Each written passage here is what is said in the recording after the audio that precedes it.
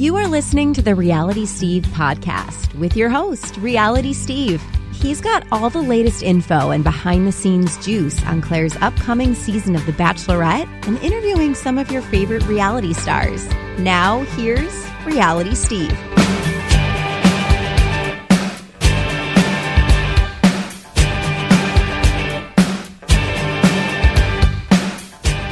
What's up, everybody? Welcome to podcast number 185. I'm your host, Reality Steve.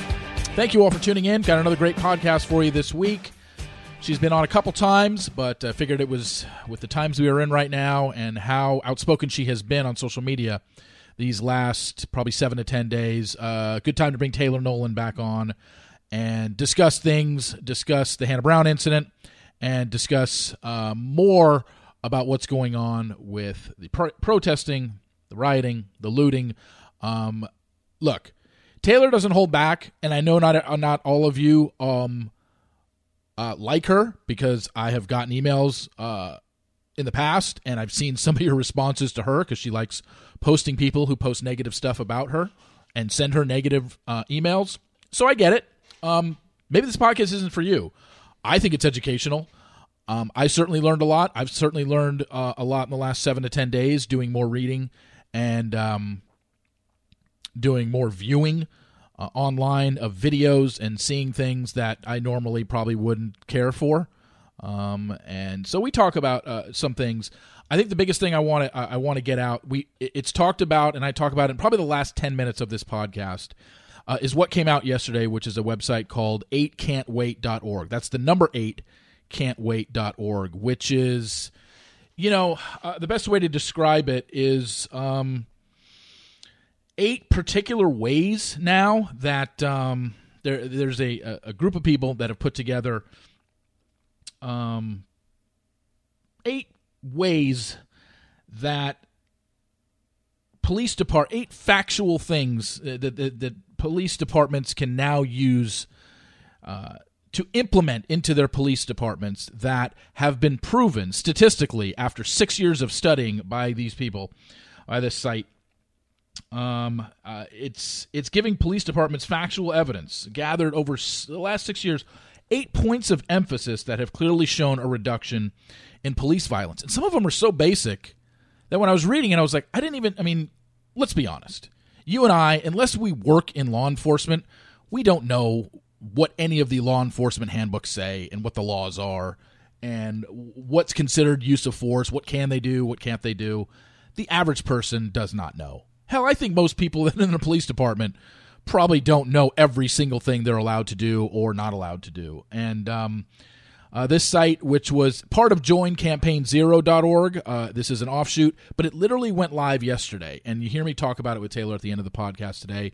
She put it on an Instagram story yesterday. I put it on my Instagram story yesterday. It's really, really good stuff. And it's stuff that's just kind of basic. And basically it's just saying, if police departments implement all 8 of these points of emphasis that we suggest through studies of the last 6 years, there will be a 72% reduction in police violence. And like I said, it's simple stuff.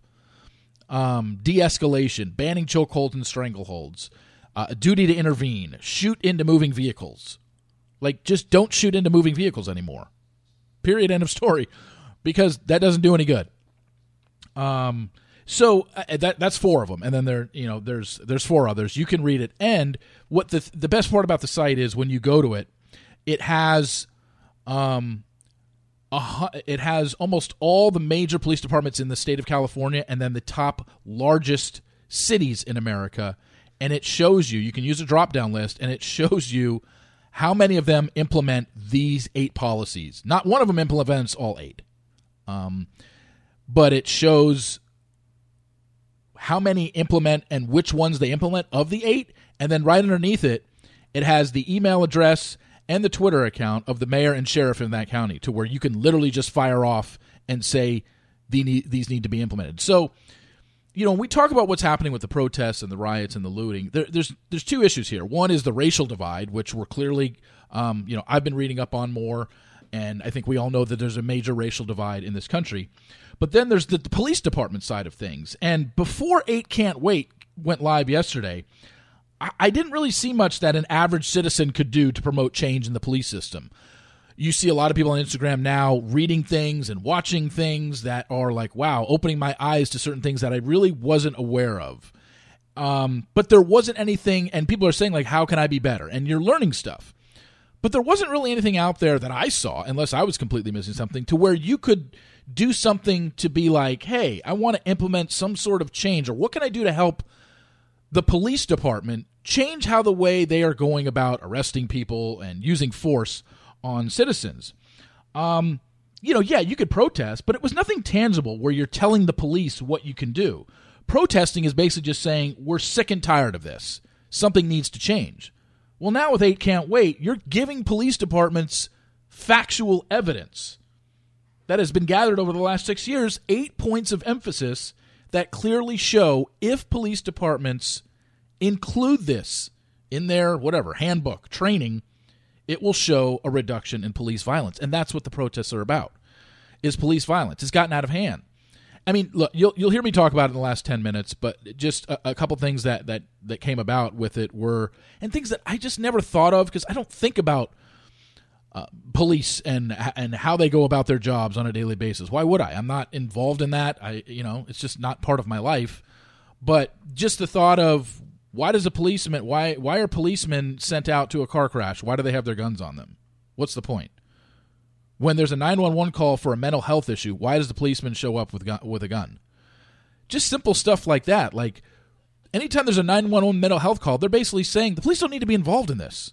You need to go somewhere else with that. Why do policemen with guns need to show up at a place on a 911 call like that? I mean, there is so many things out there on 8 Can't Wait and joincampaign0.org that if you took the time to spend a few hours looking at this stuff, you would be amazed, because I did in the last 24 or 48 hours, and I'm just like, oh my gosh. Another good one is policescorecard.org. Now, granted, that only covers all the major police departments in California, the top 100 police departments in California, and grades them all. The best grade was a B, and I think by 85% of them had Fs. And it breaks down why each single department in every city in California that they covered through 2016 through 2018, a 2-year period, or 3 years, 2016, 2017, and 2018, why they're given the grade that they are in terms of how they use force, arrests that they've made, shootings, killings. Did they draw? Was there a verbal warning given before someone was shot? All that stuff, which is one of the 8 policies that they want to enforce, that verbal warnings need to be given before shooting happens. You would think that would be normal, but go to that on 8can'twait.org and tell me how many times you see a police department on there that doesn't have verbal warning needs to be used before any shots are fired. It's amazing. But I wouldn't have known I wouldn't have known otherwise. So it's really interesting stuff, and that's what we're going to discuss with Taylor today, along with the Hannah Brown stuff. And I really just, I'm not going to ignore it this week. It's not just going to be, my podcast is not going to be till the end of time covering all this stuff. But we're in weird times right now, and this stuff is important, and it needs to be covered. And when I listened to a podcast 2 days ago, it came out late. It came out late Tuesday night, and I suggest you all go listen to it. It's from the guy who created joincampaign0.org and 8can'twait.org. His name is DeRay McKesson. He's at DeRay on Twitter, at DERAY, and he has a podcast, Pod Save the People. He was on with Bill Simmons of The Ringer, who I think anybody that's listened to me over the last years knows that Bill Simmons is somebody that I look up to, and indirectly is the reason why realitysteve.com even exists. Bill had DeRay on his podcast. It posted on Tuesday night. I listened to it before I had interviewed Taylor. Took down as many notes as I could, but it's the first 45 minutes of that podcast is just DeRay. The last hour is it's another good interview, but it's sports related. It's Pete Carroll and Steve Kerr with Greg Popovich talking about race relations. But the first 45 minutes, if I could tell you to listen to any podcast, well, besides this one, of course, if I could tell you to listen to any podcast, take 45 minutes out of your life and listen to Bill Simmons from the Ringer podcast, his podcast that dropped Tuesday, Listen to those 45 minutes with DeRay McKesson and tell me that this thing that he has started, 8can'twait.org, is not going to be a major player and an actual solution. You know, look, we're out there protesting and people are marching and saying we this needs to stop. Death of unarmed black men is getting out of control and needs to stop. But how do we stop it? Well, they're actually presenting now a solution through factual data over the last 6 years that they've compiled by getting information from the largest 100 police departments in the United States. This is a lot of work that they put into that site, and it's 8can'twait.org, the number 8can'twait.org. And you'll be amazed by what you see. But I would listen to that part that Bill Simmons interviews DeRay McKesson on the Ringer podcast from Tuesday. Check it out. It is worth your 45 minutes because everything in there that he says, you're just like either wow, or I never thought of that, or I didn't know that. I mean, it's just every single answer he gives is so deep and so stuff that I guarantee 99% of us just don't think about. So if you're interested in this stuff and you're really bothered by what's going on right now, we finally have something, I guess, where we're actually solving or giving a solution to, hey, police system needs to change. They can't keep doing this to people. Well, how do we change? What do we do? What can the police do to limit the amount of deaths? Clearly we want 0 deaths by police officers, but I mean, I think that's hard to come by. But this is factual evidence, 72% in reduction of police violence if police departments implement these 8 things. And it's all on there. So anyway, that went a little bit longer than I thought, but let's get to it with podcast number 185. Okay, let's bring her in. You first saw her on Nick's season of The Bachelor, and then she was on season 4 of Bachelor in Paradise, but you know her more now for her podcast, her Instagram stories. You can't not see her, especially now with everything that's been going on in the last week. One of the more outspoken people in Bachelor Nation. It is Taylor Nolan. Taylor, how are you? Hello, I am doing all right. I'm currently sitting on the beach talking to you, and so it's I think it's going to be a much more relaxing day that my toes are in the sand and soaking it up. Yeah, I mean, you clearly have been busy the last week. Anybody that follows you on Instagram knows about it. With your podcast, the Let's Talk About It podcast, which has gotten a lot of run. I've seen it retweeted and reposted on a lot of Instagram stories. And you know, before we get going here, I do just want to say, like, for this podcast, I really need you to come out of your shell. I really need you to give your opinion on things because you really seem to be kind of quiet out there and not saying much, you know? I'm kidding. Mm-hmm. Mm-hmm. Right. That's definitely me. I definitely am always quiet. Me, I never have anything to say. So I want to start off, before we get to everything that's been going on in the last week with the protests and the rioting and the looting, I want to go back to probably the biggest story in Bachelor Nation since Peter's season ended. And that's the Hannah Brown situation. We're all aware of it now. She posted her apology. We're recording this on Wednesday, June 3rd. You're going to hear it today, June 4th, when you listen. She made her apology this past Saturday. Overall, what was your impressions of what she said? Overall, I wasn't significantly disappointed as I was with her story, 5-sentence statement. Yeah. Overall, I think it was good. Overall, there are still some things I would ask of her and some things that I was, wishing she would have included. But overall, I do think she took accountability. I do think she took it as an opportunity to, let her followers know to stop defending her, which I thought was really important. I felt like it was a little late, but, the piece that she included about taking the time to learn before she came back on, I want to briefly touch on because I think a lot of white people specifically, have been able to sit in this place of privilege to be silent because things haven't impacted them, and to then say, well, I'm not going to say anything because I'm going to really sit in this, I'm going to reflect, and I'm going to learn, and like then I'll just know better. And I think there's a really real opportunity, even specifically here, I'll speak to this example with Hannah, where it would have been awesome to have seen her share what she was learning in real time. I think that process of learning can be super powerful. And I wish that she would have shared specific resources with her followers. I don't know if she did post follow-up stories or anything like that, but providing that information and giving credit to those people. She mentioned White Fragility, but I don't think she actually said, Robin DiAngelo, who wrote this book, White Fragility, that has a workbook that you can do along with it. Like Robin DiAngelo, someone I had on the podcast episode 121, that's currently circulating a lot right now. Yeah. She also mentioned the Ta-Nehisi Coates.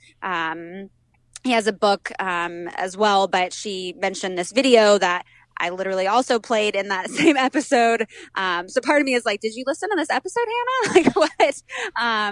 But, he has a whole clip on words that don't belong to everyone. And I wish that she would have spoken just to that piece a little bit more. So, I mean, overall, like the things that she said, I think were helpful. I almost, I'm just like, can we just go a little bit deeper here? Because I think there's a lot that the people that are defending her don't understand, that I wish she could have just expanded on a little bit more and been a little more specific. She said, yeah, I was working with someone, she has a one-on-one educator or whatever. Like, okay, so what are they teaching you? Which again, she did a little bit of, but, and overall it was a good apology, but, yeah, just miss that piece of like, okay, you're going to promise to do better, but what does that look like? How does that change for you going forward? Like, can you be specific and invite people along that journey with you? I think that would have been just kind of like the cherry on top of it. Yeah, I mean, clearly I'm not going to say the N-word again, and I never should have said it in the first place is one thing she's going to change, but that's about the most obvious thing. Yeah, that's like bare minimum. Yeah, bare minimum. Of course you're not going to say it anymore.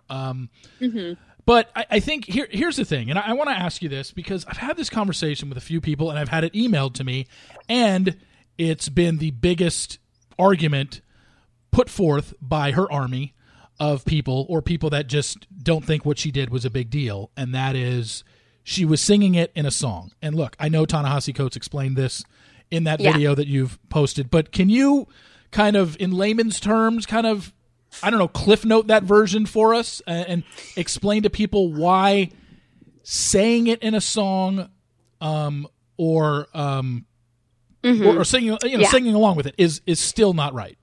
Yeah. Well, first, I also just want to point out she was not even singing along. There was no music. There was no song. She was singing the song with no music. She was like, she was basically like, what are the words to these songs again? And she's like, and then, yeah. So she wasn't singing along with it. Yeah. So first, it's not even like she was really singing along. So that defense to begin with, I feel is weak. But second, what Rachel even said in her Instagram IGTV video, and also what Ta-Nehisi Coates mentions in this video, is like, there are certain words that throughout our culture really only apply to certain groups of people. You look at the word bitch, right? Like, guys calling girls bitches is not okay. Like, that doesn't work in our society today. Like, women call each other bitches, like, hey, bitch, as an empowering term, as like we've taken that word that men used to belittle us with, and now we say, you know what? That's for us. Like, we're not going to let you hold power over that anymore. And you have a ton of experience with that, because Corinne called you a bitch, I think 10 times in one episode. The 2-on-1 episode where you went home, she called you a bitch, I think 10 times, because I remember I was writing down how many times she said it. So I was a bitch, a swamp monster, all the things. But yeah, it's the thing with the N-word, you might not understand why Black people use it to claim that power, but like, if you aren't Black and haven't experienced the generational trauma or the racism within our system, you might not get it, but you don't need to understand it. Like, to me, it's not like you don't need to have racism 101 to just sit back and say, oh yeah, like there are certain words that like different groups of people use with each other that are appropriate. Ta-Nehisi Coates uses the example of, the word honey even. Like, his wife can call him honey because that's how they know each other. That is their relationship. If some other woman on the street came up to him when he was walking down the street with his wife and was like, hey, honey, like that wouldn't be appropriate. So again, we know words in context, right? And like, what for you is the context of being able to say the N-word? Like, there's a certain level of entitlement that comes along with that I think should be examined. There's also a certain level of privilege in that.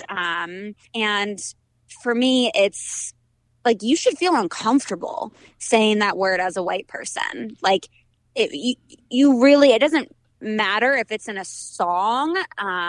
Even it being in a song is still a word that's coming out of your mouth, right? Like, if you wouldn't say it just in everyday life, then why is that okay in a song?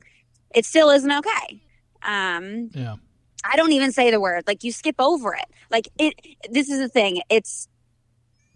I think white people are frustrated at the fact that they would have to be inconvenienced at the ask of Black people. Again, similar situation here that we see with Amy Cooper and Christian Cooper in Central Park, right? The fact that she could be inconvenienced by a request of a Black person is like so offensive to her, right? That makes her so upset. And I feel a similar thing when Black people are saying, white people, you're not allowed to use this fucking word. Stop using this word. And the fact that she skipped over fuck that said the N-word, it was just spoke volumes to me, but that's a different thing. Yeah. And I think, again, something else that a few people brought up to me in terms of that word and using it at concerts was, okay, Kanye West or Jay-Z throw a concert, and I'm only using them because they are popular Black artists who use the N-word in their songs a lot. So clearly they have white people that attend their concert. So if you're a white person and you've attended a Kanye concert or a Jay-Z concert, you've probably not only said that word, you've probably screamed it at the top of your lungs. So they're saying, why is that different than what Hannah did? Why are they allowed to at a concert? No, they're not allowed to. They shouldn't be saying it at a concert either. Okay. That's the thing. Okay. So that's what you're saying. It's still not okay in that setting. Like, Black people they don't make their music for white people to sing the N-word to. Like, that's not what's happening there. And I just think it's literally maybe a millisecond in a song that you can skip over. Yeah. Like, if you think about the history of it, you think about really how that word was used, go watch 12 Years a Slave and then tell me you feel comfortable saying it in a rap song. And it's again, this is where I feel people are picking and choosing bits of Black culture that they want to celebrate and that they want to benefit from, while just totally being silent and complicit in the oppression of Black people as a whole. You want to know what? Like, part of what we hear in hip hop is that emotion behind the oppression that they've experienced. Right? Yeah. So when you're hearing this like intent, when you're hearing fuck the police, right? Like, that is coming from such a real place. You don't get to, as a white person, and all the privilege that you have had and the complicity, whatever, I don't know that's a word, but I'm making it one, within this society, to then celebrate that without also celebrating the entirety of Black culture and advocating and uplifting and being anti-racist. Because again, there's not this like, either you're racist or you're not. It's either you are a racist to begin with, and then you become anti-racist. You practice every day to be an ally and to be anti-racist. It's a lifelong thing. Black people are still dealing with the oppression and the trauma from their ancestors from 400 years ago. What makes you think that as a white person, you still don't deal with some of the toxicity that your ancestors, instilled in your generations? Like, this isn't, it's so much bigger. And for Hannah's situation, it just, it's a vessel to which Bachelor Nation is being made aware of these things that they should have already been aware of, and that Black people within Bachelor franchise have been aware of their entire lives. You know what's crazy is probably the most popular, at least when I go on TikTok, the most popular dance/song going right now is the Rockstar song by DaBaby and Roddy Ricch. DaBaby and which is the song that she was singing, Rockstar. Yeah. And in that song, basically when I see somebody, I mean, you've looked at TikTok before. You've seen people dance and sing to Rockstar on TikTok. Mm-hmm. There's basically 4 ways you can handle it. You can just do the dance to the song and not lip sync or sing. You could dance to the song and lip sync all the words. So the N word could be lip synced out of your mouth. You could you could dance and sing to the song, and you could actually have it, you could actually say the words or just nothing at all, like I said. So there's basically 4 different outcomes. And like I said, she wasn't even singing to the song. She was actually singing the song without it playing in the background and not doing the dance. It wasn't on a TikTok, as we know. So that's the crazy thing. But I can't tell you how many white people on TikTok are dancing and singing to that song, but this whole lyric of brand new Lamborghini, fuck a cop car with a pistol on my hip like I'm a cop, they get to that part where the N-word shows up and they put that arm over their face and then start doing the rock star part. So they're all avoiding it. Every one of them is avoiding it. And that's part of the dance. Maybe the dance is telling you, look, when you get to the N-word part of the song, put your arm over your face so you don't say it. I mean, it's part of the song. But there are people that there are parts of that song where you don't do that, because there's 2 parts of that song that are being used on TikTok. And, you know, it's out there, and clearly she screwed up. And, you know, we hope she learned from it. I hope that every white person that follows her, that also maybe doesn't follow her but has seen this, takes an opportunity to really reflect on why they want to use this word, knowing what it means, educating themselves on the power of that word, and can learn from Hannah's, I don't even want to call it a mistake, honestly, but from Hannah's situation. Let's talk a little bit about Magic Spoon. Growing up, cereal, one of the best parts of being a kid. I had a bowl before I went to bed every single night. Although it was full of sugar and it was junk cereal. I've been trying to cut down on carbs and sugar and healthy food recently. It's been tougher in quarantine, I must say. But I realized basically all the good stuff, I can't eat that stuff anymore. But with Magic Spoon, you've got 0 sugar, 12 grams of protein, and only 3 net grams of carbs in each serving. You got 4 flavors: cocoa, fruity, frosted, and blueberry. It tastes amazing. Honestly, it's too good to be true. The cocoa one is outstanding, and I really love the frosted one as well. Blueberry and fruity are good as well. Go to magicspoon.com/Steve to grab a variety pack and try it today. And be sure to use our promo code Steve at checkout to get free shipping. And Magic Spoon is so confident in their product, it's backed with a 100% happiness guarantee. So if you don't like it for any reason, they will refund your money, no questions asked. That's magicspoon.com/Steve and use the code Steve for free shipping. We thank Magic Spoon for sponsoring the podcast. Okay, I want to move on to what's been going on this week. Clearly, ever since the George Floyd death, what we've been dealing with in this country, there's a lot that's been going on, and I mean, there's so many different angles that we can get. We've only have a certain amount of time on this podcast. Yeah. There's so many ways we can attack this. But I just want to ask you, as someone who's been as outspoken as you have and has provided so much education on your Instagram story and talked about it in your podcast, I guess my question to you would be, what is the biggest thing that you've learned from other people during this whole time, in terms of what they've emailed you, what they've asked you about, what they've complained to you about? What have you learned the most? Like, wow, people were what? I'm going to be honest. Stupid. Yeah. No, I figured he'd say something. I figured it was going to be something along those lines. Ignorant, stupid. Yeah, I'm like, do we want like my real honest opinion Yes, here? of course. Yeah, it's like how have you been so stupid in this? And it's like it's really frustrating, honestly. And I mean, I could, put this in a nice gift wrap package for the white people listening and be like, yeah, what I really learned is that people are really motivated to learn right now. And, like, motherfuckers, you should have been motivated to fucking learn when you saw Eric Gardner. You should have been motivated to learn when you fucking learned about it in middle school and you just learned about what slavery was in general. Like, but it's part of me is not even upset at white people specifically, because what I do take away from what people have messaged me from the comments that I've seen is that people are just so uneducated and that this system is working so perfectly. People want to say, oh, our system's so broken. No, it's functioning exactly how it was built to.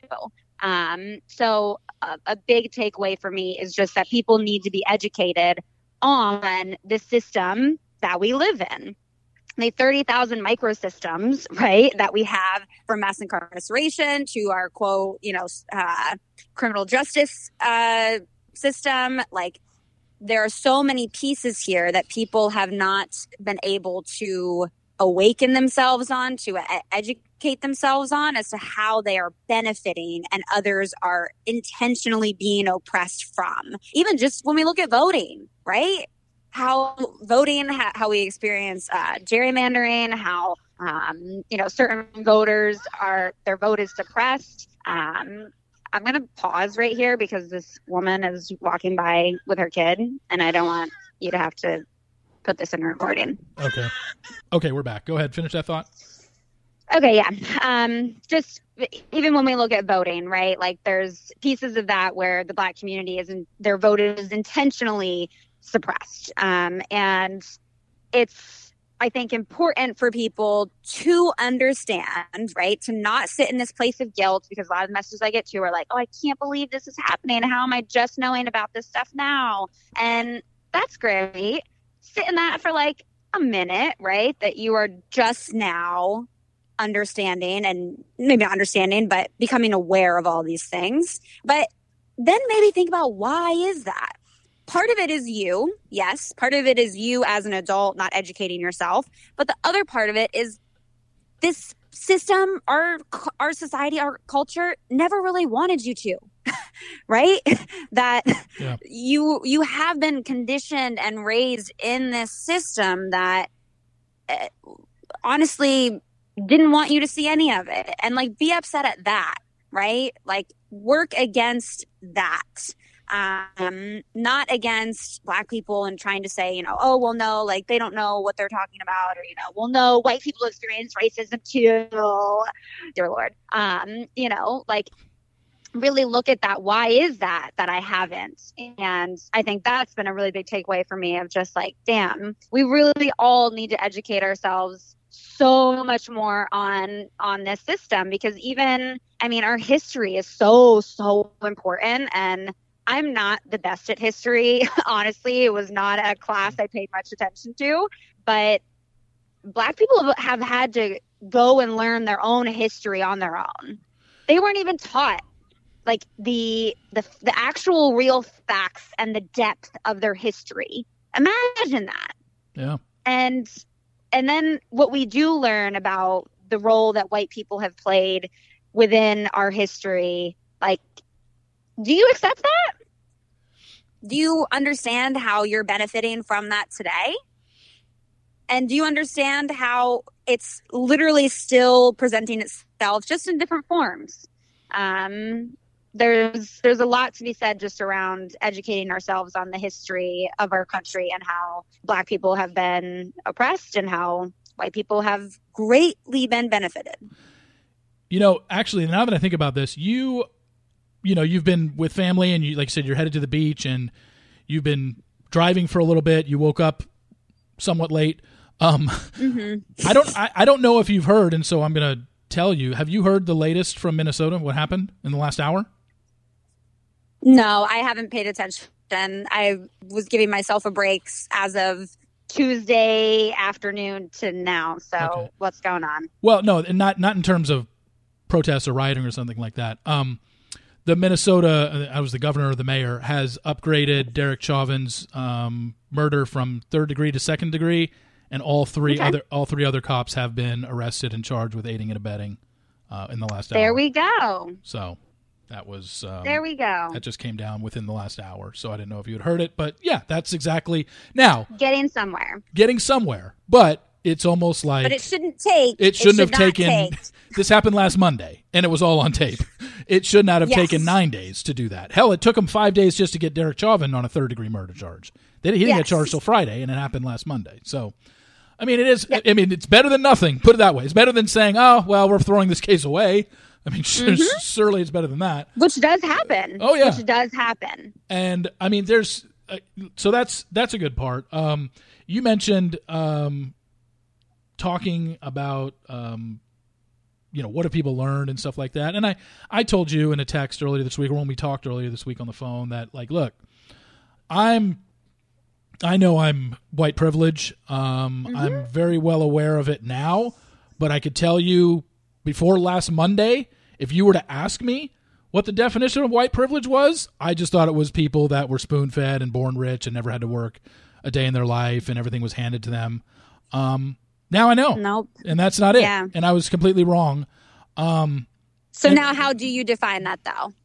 Oh, that nothing. How do you understand that now? Well, I told my buddy that I was talking to, I said, nothing in my life has ever come hard to me because of the color of my skin. Not even close. I can't even think of the biggest thing that I've ever dealt with in my life. Maybe getting fired from a radio job, but that had nothing to do with my skin. That was something I did. It was work related. Clearly nothing. And then I think about, and then I read more stories, and I think about every time I have been pulled over by a cop, I've never been nervous. I'm just like, okay, they're going to ask me what I need to do. Ask me for my driver's and registration, license and registration. I'm going to give it to them. They're going to go back to their car. They're going to look that I have no record. And they're going to say, "Hey, either slow down and give me a ticket, or they're going to give me a warning." I've never been nervous when a cop has pulled me over ever. I don't, me and my friends and the people that I grew up with, we don't fear cops at all. And look, I know that. People of color do fear cops, but it just never sunk in because it's not something that I thought about ever. And it's just you've never been made to have to. It's never been relevant in your life. Yeah, I guess because I don't want to say this phrase because it just sounds so stupid, but I've never been around it. But have I been friends with black guys before and been in cars with black guys before that were on my team back in high school? Yeah, but it never happened to me. So it never happened to me while they were with me, so I didn't even experience it on their end. Hey, why are you guys driving around or whatever? So that's why. And I never thought about it. Never. And even when I have been pulled over, I see a cop in the area, I don't worry at all. Yeah. In the least bit. And I also want to just expand that it's not even just the cops. Like the cops, yes, are a huge part of it, but it's also like, is there I'm going to call it an army of black people that cloak themselves in, white gear to go around in vans and scoop up white people and murder them? Are there white people that are in their own neighborhoods who are scared to go out and jog because they know there's a chance that some black person who just really hates white people is going to chase them down for 5 minutes on their jog, filming them to then shoot them down in broad daylight? No. So it's not even just the cops. We literally have like an active KKK organization today that should be classified as a fucking terrorist organization. And that literally, even on my walk earlier this week, I went out for a walk and legit was like having to look over my shoulders and like almost had a anxiety attack because we have a group here in the Pacific Northwest called Proud Boys, and they're essentially a KKK group, white supremacist group, and legit were spotted going around in vans trying to fucking kidnap and murder black people and beat people up. So that's white people like to sit and think that, oh, well, that was just history. Slavery ended, we're not there today. It's 2020. No, you need to open up your eyes. Like you live in a little bit of a bubble, right? Like I've been a part of that bubble. And then I've been drugged the fuck out of my bubble. And it's tough.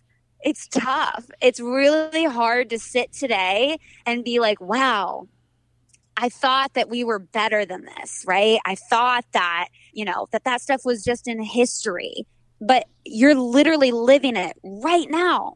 It is happening right now. And like really think long and hard about what side of that you want to be on, and know that you do have a choice of what side you want to be on. You haven't really had much of a choice from the day you're born, right? Because you're born black or you're born white. That literally changes the statistics as to whether or not you're going to just survive your birth, which is a part of this system as well.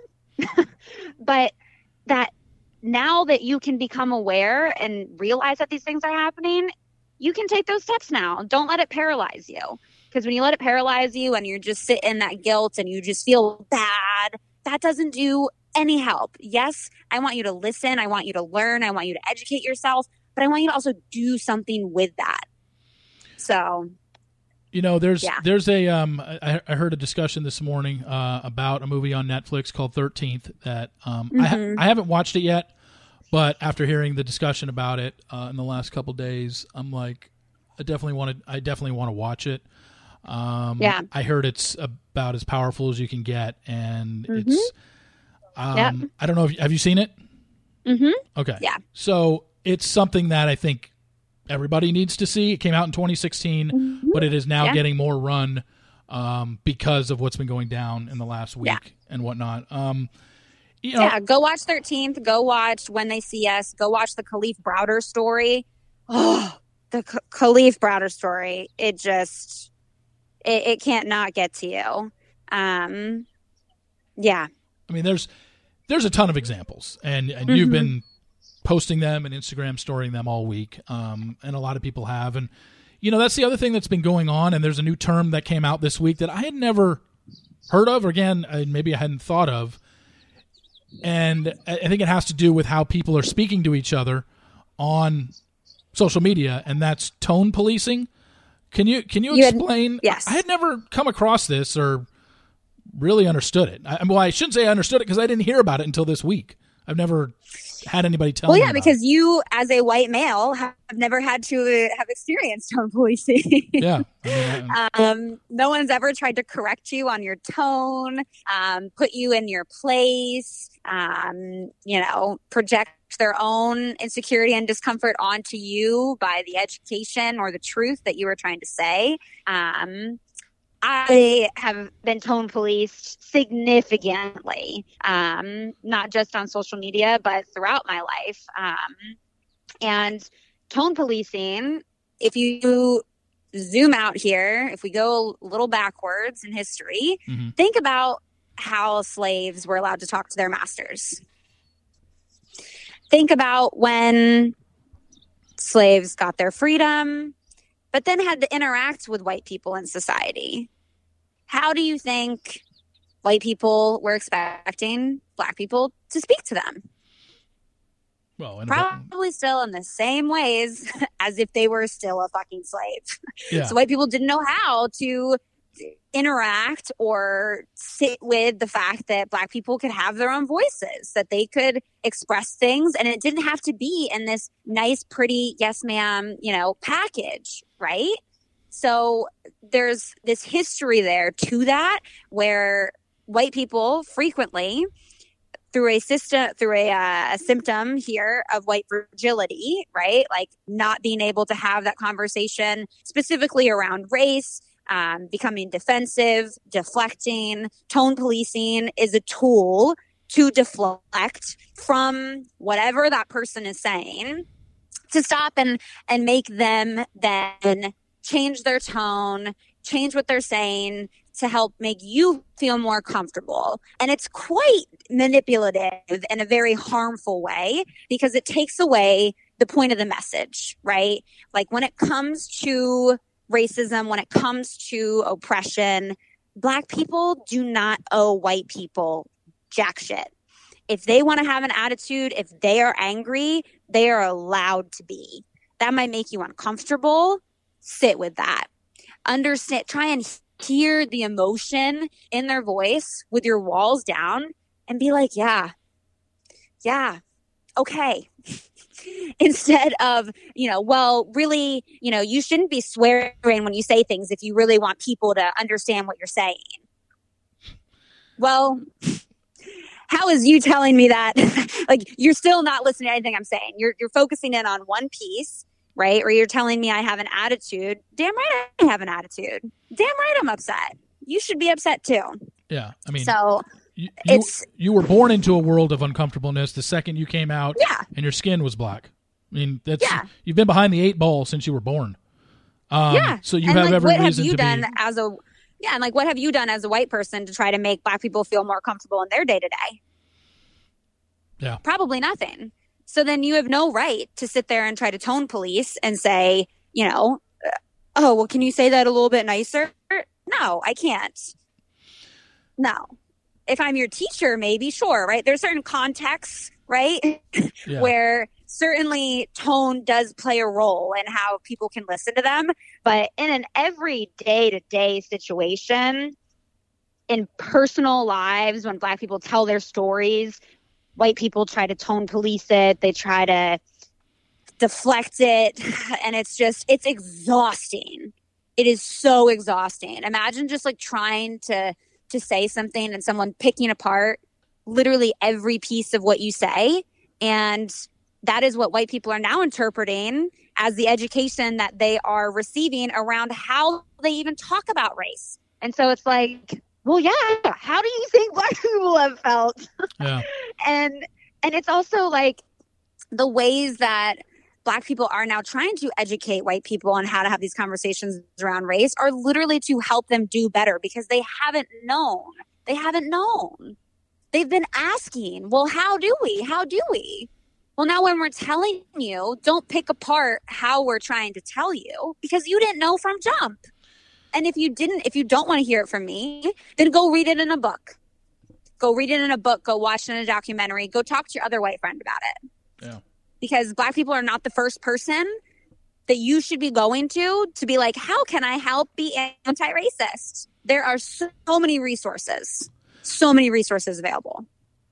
With everything going on in riots and looting and protesting, it's obviously we got to be clear that protesters are not the rioters and looters for the most part. I mean, maybe there are people out there protesting with a sign that ultimately do get, because they're mad and they're screaming and they do get involved in maybe throwing something. But a majority of the protesters are not the people that are rioting and looting. And that's obviously become a big discrepancy right now on what's going on. And, well, and it's also a deflection. A deflection of? It's a deflection from the people that are actually protesting. It's a deflection from the message itself. Well, when people focus on that. What's the meme going on around right now about? I can't remember it off the top of my head. But basically, the rioters and looters are taking away from the message that the protesters are trying to enforce, or not enforce, but trying to get across. Yeah, and people focusing on the people that are opportunists and are rioting and looting. Yeah. They're focusing on the wrong thing. And for the people that are not opportunists and who are passionate about the message and are breaking things and stealing things, why would they be doing that? Sit and think about why. Why would someone be so driven, to be so upset to do something like that?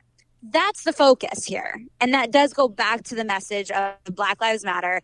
The police need to be held accountable. Yeah. And people have been dealing with this generational trauma of this for decades. And no one has listened. Like, when people getting upset over the small pieces that myself or other people of color are trying to help them to change their language, right, to educate them on how to talk about these things.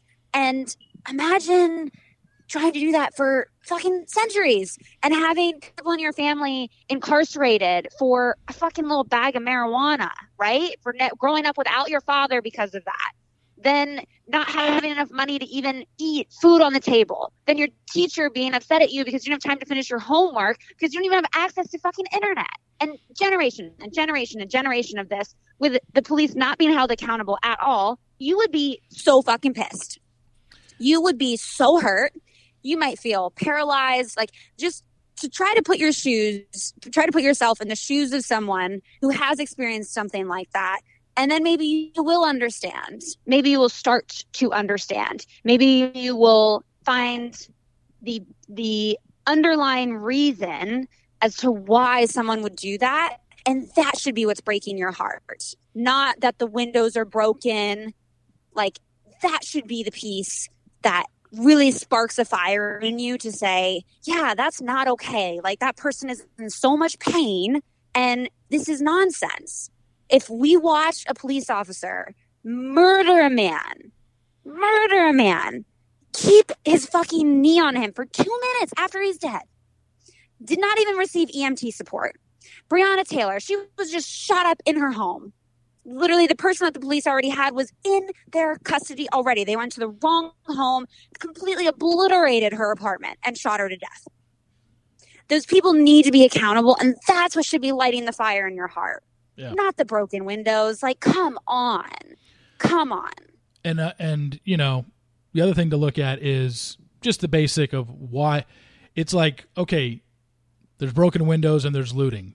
Well, what led to that? Well, protests led to that. Well, what led to the protest?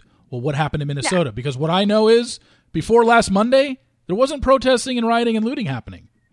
It's happening because of what happened last Monday, which is yet another incident that, like you said, there's you could go to Botham Jean, you could go to Trayvon Martin. I mean, the list goes on. We already know that we know the names of all these people. And we see this happening now at the protests. Like, you're seeing police brutality show itself for what it really is. They are macing children, okay? People are literally losing their eyeballs. Yeah. Legit losing their eye because the police officer is shooting them with rubber bullets because they are peacefully protesting, standing there with a sign. Is that okay for you? Yeah, of course not. Be. Yeah. And, you know, I think now we're at a point, I mean, obviously we talked about, I say before last Monday, there was no protests and rioting and looting. I'm talking about, you know, the weeks before that. We were worried about COVID, you know, it just wasn't, this is what spurred it on. But yes, when stuff like this happens, there will be protests, and there should be. You have every right to protest. It's in it. You know, there's nothing against protesting. You know, at this point, and it's not just, you know, yes, George Floyd is what spurred on why people are protesting, but if you only look at it as George Floyd getting murdered on camera, you have to also understand, if you can't see that this is a much deeper racial issue and racial divide going on, which is why people are upset. And I still don't think people see that. I don't think I saw it as before last Monday, but now I'm starting to see, okay, it's not, yes, George Floyd is what spurred this because it's another black unarmed man getting killed by a white cop. Just like how Eric Gardner spurred Black Lives Matter to start. Yeah. And then, but that was 6 years ago. And that was I Can't Breathe, right? That he was the one. Mm-hmm. So it's just, there's going to be outrage and it's like, oh, you know, let's march and let's do this and let's do that. But then nothing ends up happening. That's why people are so upset. Yes. That is why people are upset. But nothing ends up happening in the police department. Like, nothing's changing in terms of that part of it. Why aren't they being held accountable? Why aren't they on death row, you know, in jail, on death row, whatever the case may be? Nothing's happening to these cops, and nothing's happening to change the way police deal with civilians. Yeah. And that is where I myself here, I'm going to speak personally, I'm not going to generalize. That is why I myself am calling on the white people who follow me, any white person I know here, to actually show up, pull up, as Rihanna says, step up, and practice being an ally, because your voice, as unfair as it is, as annoying and frustrating as it is more powerful as a white person in our society where our system is run by white people in power. Yeah. So, like, these conversations that we're having even right now are not a conversation that Black people even need to be having, because they've been fucking living it. So that is why, like, majority of the police force is white. Majority of the people in Congress are white. Our president, I'm not even going to go there. Yeah. That is why, like, to really see change, unfortunately, our system has not listened to the Black community for generations. So our voices have to be so loud. We have to be fighting this at literally every system, at every conversation, day to day, because, again, this isn't just George Floyd. This is generations and centuries, over 100 years of this stuff happening, that you as a white person have had the luxury, have had the privilege to not have to deal with. So let that start a fire so that you can see real change, so that you can see police officers being held accountable and making that change with your vote, with your voice, with your money. Money talks. When we look at most of the corporations, who owns the fucking top 1% of wealth in our country? White. Yeah. So, yeah. Well, I mean, if that's here's the thing. Like, after the George Floyd incident happened, and you can go back to any of the incidents, if the only people that were speaking up were Black people, and the only people that were posting on social media and protesting out in the streets, and it was nothing but Black people, well, we all know that in the United States, you're a minority, you know? So if every single Black person in the United States... It's also the value of that voice. Well, it's not valued because it's in the minority. So if every single Black person in the history and currently living in the United States protested on any of these cases that have happened that we've talked about, it still wouldn't be enough, because that voice is not being heard, because you have... I don't even know what the statistic is. Is it? I should have probably looked it up, of what the Black population is in the United States. It's not. I don't think it's 30%. Is it? I don't know. I have no idea. Yeah, but what I'm saying, I know it's not 50%. Basically, is what I'm saying, because that's what I'm saying. If every single Black person protested and expressed something on social media or whatever the case may be, if you're less than 50%, obviously that's not enough. That's why. Mm-hmm. Me as a white person, anybody else as a white person, needs to be a little more vocal about this stuff, because, like you said, this is a system that benefits white people from the very get-go. This is a government that's run by mostly all white people, and a system, a police system that has the statistic that I heard was, I believe, there's 18,000 police departments in the United States. I think, I want to say like 8 of them, from what I heard, have 30%, more than 30% Black people on the force. That's it's embarrassing. So now you have every police department in America, for the most part, is dominated by white people. So of course they're going to get away with more, and they're controlling what ends up happening. And, you know, something that you don't know, because you've kind of gone, like you said, you've gone off the grid for the last couple days. Something, because this just came about last night. There is a website out there called Join Campaign Zero, which is also offshoot 8 Can't Wait. And 8 Can't Wait is where they've done data since 2014, basically since Ferguson. They've done 6 years of data, and they've gotten to the 100 largest cities, 100 largest cities in the United States, including all the cities in California, and done studies and data work on the police departments. And basically, how do we get them to reduce power they have to inflict harm? And the police have come back and said, if you restrict it, you restrict us using force, it makes us less safe. You don't know what it's like to be a police officer. And the data has now shown by this website, which has just gone live. 8 Can't Wait came out today. It went live today. Data shows places with the most restrictive policies on force are the safest. Community members are the safest, and there's no change in crime.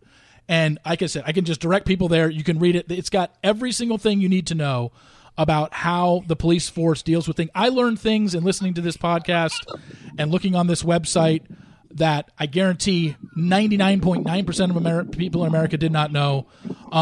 Did you know there's a law in California that any investigation of an officer that lasts more than a year can never result in discipline regardless of the outcome? Probably nobody knew that. There's a law in Oregon that says officer can use deadly force if they think you can if they think you just committed a felony or they think you're about to commit one, they can use deadly force. Chicago destroys police disciplinary records every 5 years. Like, there is stuff that they've been able to access police departments, and they've been able to put everything in motion, and now they have basically this 8 can't wait, which is 8 policies that they want every single police department in America to institute, because they have basically shown if this is instituted, then you will get 72% less deaths, 72% reduction in police violence if all these policies are put into place. And it's factual, it's data, it's out there. And some of them are just so, Taylor, it's amazing. Some of them are so basic, and it's just like de-escalation, space between people, talking them down, not being up in people's faces, banning chokeholds and strangleholds. The police are trained like they're in the freaking military going to combat war, and it's like, these are civilians you're dealing with. Like, you were supposed to serve and protect the American people, which includes Black people. Yeah. And I think the police as a whole has completely lost sight of that. And it's the contracts even that they sign really make it so that they don't have to take any kind of accountability. The good cop, bad cop thing is bullshit, because if we had really, really good cops, they would be holding these other cops accountable. There have been some clips of cops joining in on the protests, and good. They should be, because they should want to see this change as well. If they are really dedicated to serving and protecting the American people, then they need to listen to the American people. And by the way, that's one of the 8 policies on 8 can't wait. Duty to intervene. Officer intervening when he sees another officer engaging in misconduct. That's one of the new things. Or not one of the new things, but that's what they're saying to put into a policy of doing this. And we've talked about the race part of this, how this has been such a big race issue, and it goes systematically a lot deeper than just George Floyd and what happened to him. This is obviously a divide between races, and people are like, yes, I want to be educated, I want to learn more. I've learned more in the last week than I probably have in the last 10 years combined. But now people are saying, like, well, what can I do to help? I'm telling you, you go to joincampaignzero.org or join8cantwait.org, and you can actually pull up, if you're one of the 100 largest cities in America, you can see your police department, and on 8cantwait.org, you can go to your police department and pull up, how many policies of those 8 your city currently has enacted, and then once you pull up your city, it has a phone number and an email and the Twitter account of the mayor or sheriff in your area, where you can easily just go to it and easily contact them to implement this. And this is where you say, how can I help? This is one major way you can help now, is that because this site just went live yesterday, and it has, like I said, every county and every city in California is in there, and then the 100 largest cities in America of their police department, and it tells you of these 8 how many actually have implemented them currently in their system, and then it gives you the phone number, the email, and the Twitter account of the mayor or sheriff in that town, because they're the ones that can control what happens with the police department. You don't have to go to the federal level to do this. All you have to do is go to your mayor or sheriff in your city and send an email, send a tweet, require them to do this, and according to this site, it will de-escalate police force and deaths by 72%. It's amazing. It's amazing what you can hear on this thing, and I hope people go to it. Like I said, it just went live yesterday. I hope people do it. Here's something interesting that I heard. Police were asked, and this is like, well, what does that mean? Police can't shoot anybody anymore? And they're saying no. And this is a good way to look at it. Was, think of somebody that matters to you, whether it be your brother, sister, mom, dad. And as you say that, literally my brother, who is black, is trying to FaceTime me, and I've been meaning to talk to him. Yeah. What timing? Yeah.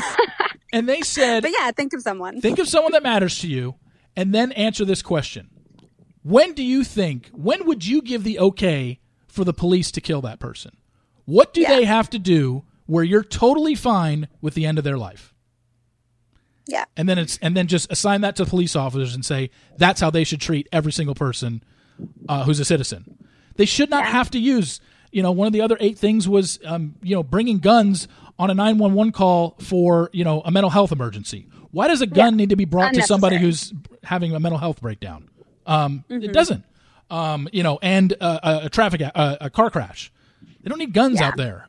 So they're saying but that was a huge thing probably the biggest thing I took from this podcast was, what does somebody have to do where you're totally fine with someone that you love, where you could say, yeah, I'm good with them being killed? What would be the biggest thing? Probably something with them holding a gun or, about to inflict harm on themselves or others is probably where you were just like, okay. So I think that, and if cops take that route of how to protect people, I think it would go a lot better than opposed to they just have a mindset now where I'm the boss, you're below me, you're inferior to me, I can do whatever I want, 100%. Which is clearly what happened in Minnesota. I mean, come on, that's obvious. Yeah. And it's clearly happening with the actual protests happening with how they're responding to that. I love that you provided that resource, and I think that's a very, very helpful thing that people should check out. And I love that you're not asking me for that, because in other podcasts I've been on, people are asking me for all these resources, and I'm like, y'all need to do the work. Y'all need to look for that. So thank you for providing that. I do have links in my Instagram bio for people to check out for other resources and stuff. I do have to go. I would love to continue this conversation, but I know. Gotta bury this little girl in some sand. We didn't even get to the Chad Johnson part of our podcast. Oh well. oh man, that could be a whole other podcast just on its own about that. All right, Taylor, thank you so much for coming on. I appreciate it, and obviously you and I clearly we'll be in touch, and good luck with everything, and don't get too exasperated by everything. I know you've been under you've felt a lot of pressure and feel like a lot of stuff has fallen on your shoulders, but you're doing a great job just informing and educating, but don't let it overwhelm you, please. Yeah, thank you. Well, I hope you continue these conversations. Yeah, me too. I appreciate you coming on, and we'll be in touch. All right, sounds good. Take care. Bye. Thanks so much to Taylor for coming on. I really appreciate it. She's great. We didn't even get into possibly talking about Chad Johnson and, what's going on in his life because, Taylor and I talk a lot. We text a lot and just talking about things in Bachelor Nation. And Chad's been a topic of conversation a lot recently just because we're kind of in awe of what he's doing. And, so he is somebody that we talk about a lot. We never even got into it. She was with family today, so I understand.